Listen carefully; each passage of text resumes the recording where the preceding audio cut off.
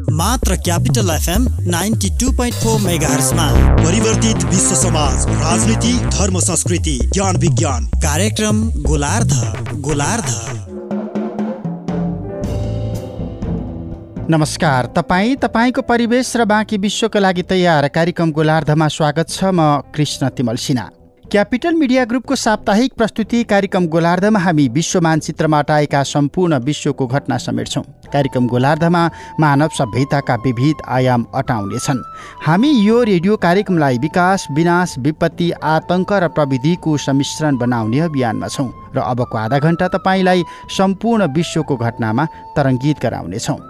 कार्यक्रम गोलार्धमा साताको चर्चित विश्व सन्दर्भ, विश्व विभेद अनि केही रोचक प्रसङ्ग रहनेछन्। रोचक घटना तथा परिघटनाले तपाईँलाई प्रेरणा, सन्देश तथा मनोरञ्जन दिने हामीलाई विश्वास छ।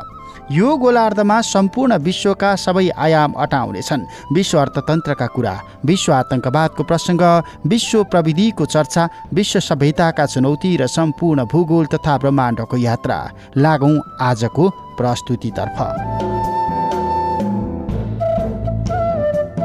सुरुमा साताको चर्चित विश्व सन्दर्भ। चीनले आफ्नो महत्त्वकांक्षी परियोजना belt and road initiative BRI को इकोनोमिक कोरिडोरको नक्सा परिवर्तन गरिदिएको छ। चीनले यही साता BRI परियोजनाको नयाँ सूची जारी गरेको हो। शनिबार सकिएको दोस्रो belt and road forum BRF को बैठकमा विभिन्न 37 देशका राष्ट्राध्यक्ष सहभागी थिए। यही सम्मेलनमा 64 अर्ब डलर बराबरको पूर्वाधारमा लगानी गर्ने सहमति पनि भएको छ। सम्मेलन मार्फत सहभागीहरूले BRI ले कुनै पनि देशको सम्प्रभुताको सम्मान गर्ने प्रतिबद्धता व्यक्त गरेका छन्। पहिलो BRF सम्मेलन सन् 2017मा भएको थियो। भारतको उक्त सम्मेलनमा चीन पाक इकोनोमिक कोरिडोर सिपेकले भारतको सम्प्रभुता उल्लङ्घन भएको बताउँदै भाग लिनका लागि अस्वीकार जनाइराखेको अवस्था थियो। CPEC राजमार्ग पाकिस्तान अधीनस्थ काश्मीर POK भएर गएको छ। BRF को अन्तमा जारी गरिएको संयुक्त विज्ञप्तिमा कनेक्टिभिटीका लागि कयौं कोरिडोरको नाम जारी भएको छ। दक्षिण एसियाली क्षेत्रमा CPEC नेपाल चीन trans Himalaya multi dimension connectivity network, Nepal China cross border railway र चीन म्यानमार इकोनोमिक कोरिडोर CMEC समावेश गरिएका छन्। चीनिया राष्ट्रपति सी जिनपिङले सन् 2013मा BRI लाई परियोजनाका रूपमा अघि सारेका थिए। त्यति बेला BRIM इकोनोमिक कोरिडोर यसमा समावेश गरिएको थियो। अब BRI को नयाँ सूचीमा 35 वटा कोरिडोर समावेश भएका छन्, तर BCIM लाई हटाइएको छ। 2800 किलोमिटर प्रस्तावित सडकको यो आर्थिक मार्ग चीनको युनान प्रान्तको कुङनिङदेखि भारतको कोलकातासम्म निर्माण गर्ने योजना यसअघि अघि सारिएको थियो। यो व्यापारिक मार्गमा म्यानमारको मान्डले र बङ्गलादेशको ढाका पनि जोडिने कार्यक्रम थियो। नेपाल चीन ट्रान्स हिमालय कनेक्टिभिटी सञ्जाल चीनले चेङडुबाट सुरु भई तिब्बत हुँदै नेपाल जोडिने स्पष्ट पारेको छ। यसैगरी 1700 किलोमिटर लामो चीन म्यानमार इकोनोमिक कोरिडोर चीनको हिन्द महासागरसम्म पहुँच बनाउने एउटा अर्को विकल्प प्रमाणित हुने दाबी गरिएको छ। यो चीनको युनानदेखि मन्डलेमा पुगेर समाप्त हुनेछ। चीनका राष्ट्रपति सी जिनपिङले भनेका छन्, हामी व्यापक छलफल, संयुक्त योगदान र साझा हितका सिद्धान्त लागू गर्न प्रतिबद्ध छौँ। यसबाट सबैको राय सुन्न सकिनेछ। सबै आफ्नो पूर्ण क्षमतामा पुग्नेछन् र सबै आपसी फाइदाका लागि एउटै बिन्दुमा उभिने वातावरण बन्नेछ। यो सम्मेलनमा सहभागी नेपालका राष्ट्रपति विद्यादेवी भण्डारीले नेपाल जस्तो भूपरिवेष्टित राष्ट्रको सामाजिक आर्थिक विकासका लागि कनेक्टिभिटी सर्वाधिक महत्त्वपूर्ण रहेको स्पष्ट पारेकी छन्। दोस्रो बेल्ट एन्ड रोड अन्तर्राष्ट्रिय फोरम BRI लाई सम्बोधन गर्दै राष्ट्रपति भण्डारीले बढ्दो कनेक्टिभिटीसँगै व्यापार, लगानी, पर्यटन र जनस्तरको सम्बन्धको ढोका खोल्ने विश्वास पनि व्यक्त गरेकी छन्। नेपाल र चीनबीच सिधा रेलवे सेवा विस्तार र अन्य बहुआयामी कनेक्टिभिटी नेटवर्कको विकासले दुई देशलाई मात्र नभई यस क्षेत्रका अन्य देशसँग पनि कनेक्टिभिटीलाई बढावा दिने नेपालको मान्यता रहेको यो फोरममा नेपालले स्पष्ट पारेको छ। सम्मेलनमा राष्ट्रपति भण्डारीले बेल्ट एन्ड रोड इनिसिएटिभ मार्फत मानव जातिको साझा भविष्य निर्माण गर्ने चिनिया राष्ट्रपति सी जिनपिङको दूरदृष्टिले विशाल सम्भावना अघि सारेको भन्दै त्यसको प्रशंसा गरेको चिनिया समाचार संस्था सिन्ह्वाले उल्लेख गरेको छ। अब जापान। जापानी राजा आकेहितोले यही साता जापानको राजगद्दी परित्याग गरेका छन्। 85 वर्षीय आकेहितोले केही वर्ष अगाडिदेखि नै आफ्नो स्वास्थ्यको कारण राष्ट्र प्रमुखको भूमिका निर्वाह गर्न असमर्थ भएको जनाउ दिएपछि उनले गद्दी त्याग्ने वैधानिक अनुमति पाएका हुन्। आकेहितोले राजगद्दी त्यागे लगत्तै भव्य समारोहका बीचमा युवराज नारुहितोले जापानी राज सिंहासन सम्हालिसकेका छन्। जापानमा राजासँग कुनै पनि खास राजनीतिक अधिकार छैन, तर पनि राष्ट्रिय एकताको प्रतीकका रूपमा राजालाई त्यहाँका जनताले ठूलो सम्मान दिने गरेका छन्। मे 1बाटै युवराज नारुहितोले जापानी राज सिंहासन सम्हालिसकेको अवस्थामा राज सिंहासनको मर्यादा अहिले पनि उस्तै बनेको जापानका समाचार संस्थाहरूले जनाएका छन्। यसलाई जापानमा नयाँ शाही युगको सुरुवात भनिएको छ। यसको तयारी स्वरूप जापानमा सोही युगको नाम घोषणा गरिएको छ। सोमबार जापान सरकारका मुख्य सचिव योसिहिडे सुगाले यसको घोषणा गरेका हुन्। सुगाले हस्तलिखित वर्णमालाको एउटा कार्डबोर्ड देखाएर नयाँ युगको नाम रेयुवा सार्वजनिक गरेका हुन्। हाल जापानमा हेइसी युग चलिराखेको अवस्था थियो। 3 दशकसम्म चलेको हेइसी युग राजा आकेहितोले गद्दी त्याग गरेसँगै औपचारिक रूपमा अन्त्य भएको छ। जापानमा सम्राट अनुसार युगको नाम परिवर्तन हुने गरेको छ। त्यहाँका प्रधानमन्त्री सिन्जो आबेले यो शब्दको अर्थ व्याख्या गर्नका लागि देशवासीको नाममा सम्बोधन गरिसकेका छन्। आफ्नो खराब स्वास्थ्यका कारण गद्दी त्याग्न चाहेका सम्राट आकेहितोले 3 वर्ष अघि नै यो भनाई सार्वजनिक गरेका थिए। जापानमा गरिएको पछिल्लो मत सर्वेक्षणले अधिकांश जापानका नागरिकले सम्राटको गद्दी त्याग्ने मनसायको समर्थन गरेका थिए। त्यसको 1 वर्षपछि त्यहाँको संसदले उनको गद्दी त्याग सम्भव तुल्याउनका लागि कानुन पारित गर्यो। सम्राट आकेहितोले गद्दी त्याग गरेपछि राजगद्दी सम्हाल्न पुगेका नारुहितो जापानका 126औं सम्राट भएका छन्।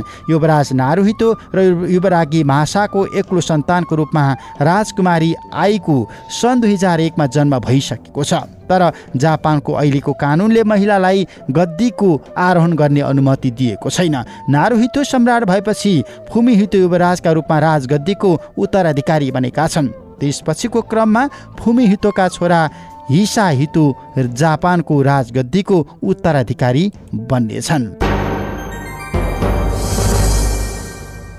थाइल्यान्डका राजा महाभाजिरङ्कर्णले आफ्नी अङ्गरक्षकसँगै विवाह गरेका छन्। उनले आफ्नो सुरक्षा दस्ताको उपप्रमुख रहेकी जनरल सुथिदासँग यही साता विवाह गरेका हुन्। विवाहपछि भाजिरङ्कर्णले उनलाई महारानीको उपाधि प्रदान गरेको शाही विज्ञप्तिमा उल्लेख छ।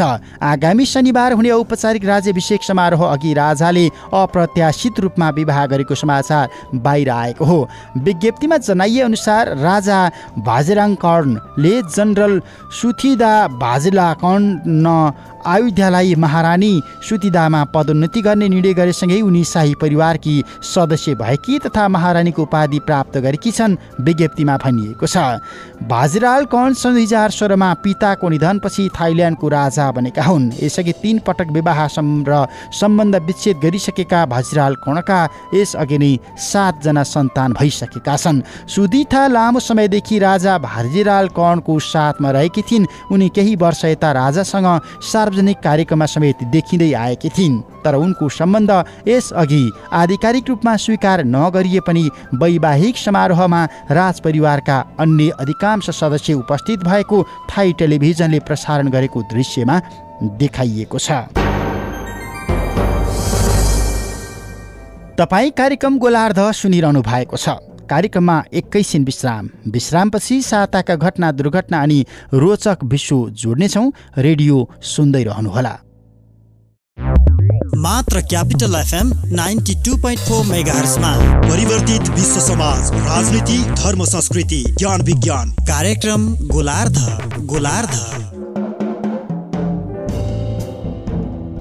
यो क्यापिटल मिडिया ग्रुपको साप्ताहिक प्रस्तुति कार्यक्रम गोलार्ध हो।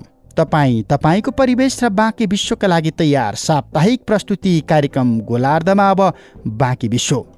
इस्लामिक स्टेट आइएस समूहका वरिष्ठ नेता अबु बकर अल बगदादीले श्रीलङ्कामा भएको पछिल्लो हमलाका विषयमा प्रष्टीकरण दिँदै एउटा भिडियो सार्वजनिक गरेका छन्। भिडियोमा बोलिराखेका व्यक्ति बगदादी हुन् या होइनन् भन्ने स्वतन्त्र रूपमा अझै पुष्टि हुन सकेको छैन। यदि उनी बगदादी नै हुन् भन्ने पुष्टि भएमा विगत 5 वर्षमा उनको यो पहिलो भिडियो सन्देश हुनेछ। बगदादीले सन् 2014मा पछिल्लो पटक भिडियो सन्देश जारी गरेका थिए। त्यस यता उनी सुरक्षा कारबाहीमा घाइते भएको, मारिएको जस्ता समाचार सार्वजनिक भए पनि उनको आधिकारिक अवस्था के छ भन्ने जानकारी बाहिर आएको छैन। भिडियोमा इराकको बागुजमा आइएस पराजित भएको स्वीकार गरिएको छ। आइएसको अन्तिम गढ मानिएको बागुज आफूहरूको नियन्त्रणबाट गुमेको स्वीकार गर्दै उनले बागुजमा आइएसको पराजयको बदला लिन श्रीलङ्कामा हमला गरिएको स्पष्ट पारेका छन्। 18 मिनट लामो भिडियोमा उनले बागुजको युद्ध समाप्त भएको स्वीकार गरेका छन्, तर बागुजमा लडाईँ समाप्त भए पनि धेरै कुरा बाँकी रहेको स्पष्ट सङ्केत गरेका छन्। आइएसको भिडियो नेटवर्क अल फुर्कानमा पोस्ट गरिएको यो भिडियो कहिले रेकर्ड गरिएको थियो स्पष्ट छैन, तर श्रीलङ्कामा गरिएका ताजा हमलाको चर्चा गरिएका कारण उक्त भिडियो हालै रेकर्ड भएको अनुमान गरिएको छ। इराकबाट आइएस पराजित भएको भनिए पनि यसले अझै विश्वका विभिन्न मुलुकमा हमला गर्न सक्छ भन्ने सन्देश दिन यो भिडियो सार्वजनिक गरिएको हुन सक्ने विश्लेषण गरिएको छ। यही बीचमा गएको साता श्रीलङ्कामा भएको श्रृङ्खलाबद्ध आत्मघाती विस्फोटनमा धेरैजनाको हताहत भएपछि सरकारले अनुहार छोपिने खालको सबै प्रकारको कपडामा प्रतिबन्ध लगाइदिएको छ। गएको हप्ता 3वटा चर्च अनि 3वटा होटलमा भएको आतंककारी आक्रमणपछि 250 भन्दा बढी जनाको ज्यान गएको पुष्टि भइसकेपछि अनुहार छोप्ने बुर्का जस्ता पहिरनलाई प्रतिबन्ध लगाइएको श्रीलङ्का सरकारले घोषणा गरेको छ। उक्त प्रतिबन्धमा कुनै पनि विशेष पहिरनको उल्लेख नगरिए पनि यस्तो प्रतिबन्ध मुस्लिम महिलाले प्रयोग गर्ने पहिरन बुर्का लक्षित रहेको अनुमान गरिएको छ। इन्डोनेसियामा ओभरटाइम काम गर्दा यही साता 272 जना कर्मचारीको मृत्यु भएको समाचार सार्वजनिक भएको छ। अन्य 1878 जना कर्मचारी समाचारमा जनाइएअनुसार थला परेका छन्। ती सबै निर्वाचनका बेला खटिएका कर्मचारी हुन्। अधिकांशको मृत्यु थकाइजन्य रोगबाट भएको अधिकारीहरूले जनाएका छन्। बीबीसीका अनुसार इन्डोनेसियामा अहिले हातबाट मतपत्रको गणना चलिराखेको छ। निर्वाचन आयोगका प्रवक्ता रिफ प्रियो सुनसातोका अनुसार 1878 कर्मचारी बिरामी परेका छन्। अप्रिल 17मा सम्पन्न निर्वाचनको मतगणना र रेखदेखका लागि 70 लाख मानिस खटिएका छन्। कर्मचारीको मृत्यु हुनुको कारण गर्मी र खराब परिस्थितिमा रातभरि काम गर्नु रहेको बताइएको छ। अधिकारीहरूका अनुसार यी कारणले कर्मचारीहरूमा शारीरिक समस्या प्रशस्तै देखा परेको छ। करिब 26 करोड जनसङ्ख्या रहेको इन्डोनेसियामा चुनाव प्रक्रियामा हुने खर्च कम गर्नका लागि एकैसाथ विभिन्न निर्वाचन गराइएको बीबीसीले उल्लेख गरेको छ। त्यस्तै करिब 19 करोड 30 लाख मतदाता रहेको यो मुलुकमा चुनावका क्रममा 80% आफ्नो मताधिकार प्रयोग गरेका छन्। निर्वाचन आयोगका अनुसार मुलुकभर 8 लाख मतदान केन्द्र राखिएको थियो। इन्डोनेसिया चुनावी प्रक्रियाका लागि अधिकांश अस्थायी कर्मचारीको नियुक्तिका भरमा चल्दै आएको छ। नियुक्तिका क्रममा सरकारी कर्मचारी सरह तिनीहरूको स्वास्थ्य परीक्षण गरिएको थिएन। निर्वाचन आयोगले मृत्यु भएकाहरूको परिवारलाई क्षतिपूर्ति दिने घोषणा गरेको छ। उल्लेख्य सङ्ख्यामा मतदान भएकाले मतगणना सम्भवतः 22 मे भित्र पुरा हुने आयोगले अनुमान गरिएको छ। त्यसपछि मात्रै राष्ट्रपति र संसदीय चुनावहरूमा विजेताको औपचारिक घोषणा हुनेछ। भारतमा यही साता माओवादी नक्सलवादीले गरेको आक्रमणमा 15 जना सुरक्षाकर्मीसहित 16 जनाको ज्यान गएको छ। महाराष्ट्रको गडचिरोली जिल्लाको डाँडापुर सडकमा प्रहरीलाई लक्षित गरी ल्यान्ड माइन अर्थात् विस्फोटक पदार्थ विस्फोट गराइएको हिन्दुस्तान टाइम्सले जनाएको छ। मारिने सबै महाराष्ट्र प्रहरीको C-16 कमान्डोका सदस्य हुन्। डाँडापुरक सडक हुँदै कोर्चीतर्फ गइराखेको सुरक्षाकर्मीको 2वटा गाडीलाई लक्षित गरी विस्फोट गराइएको थियो। विस्फोटमा अरू सुरक्षाकर्मी धेरै घाइते भएका छन्। गएको वर्ष सुरक्षाकर्मीले ब्राह्मघाट जिल्लामा चलाएको कारबाहीमा 40 जना माओवादी लडाकुको ज्यान गएपछि त्यसैको बदलामा यो विस्फोट गराइएको हुन सक्ने भारतीय सञ्चार माध्यमहरूले विश्लेषण गरेका छन्। घटनास्थलमा उद्धारकर्मी तत्काल पुगेको र घाइतेहरूलाई तत्काल अस्पताल लगिएको र धेरै घाइतेको अवस्था गम्भीर रहेको बताइएको छ। भारतका प्रधानमन्त्री नरेन्द्र मोदीले आक्रमण लगत्तै त्यसको भर्त्सना गर्दै सुरक्षाकर्मीको बलिदानलाई नबिर्सने स्पष्ट पारेका छन्। महाराष्ट्रको गडचिरोली माओवादीको सबैभन्दा प्रभावित क्षेत्र मानिन्छ। कार्यक्रम गोलार्धमा अब फरक विश्व।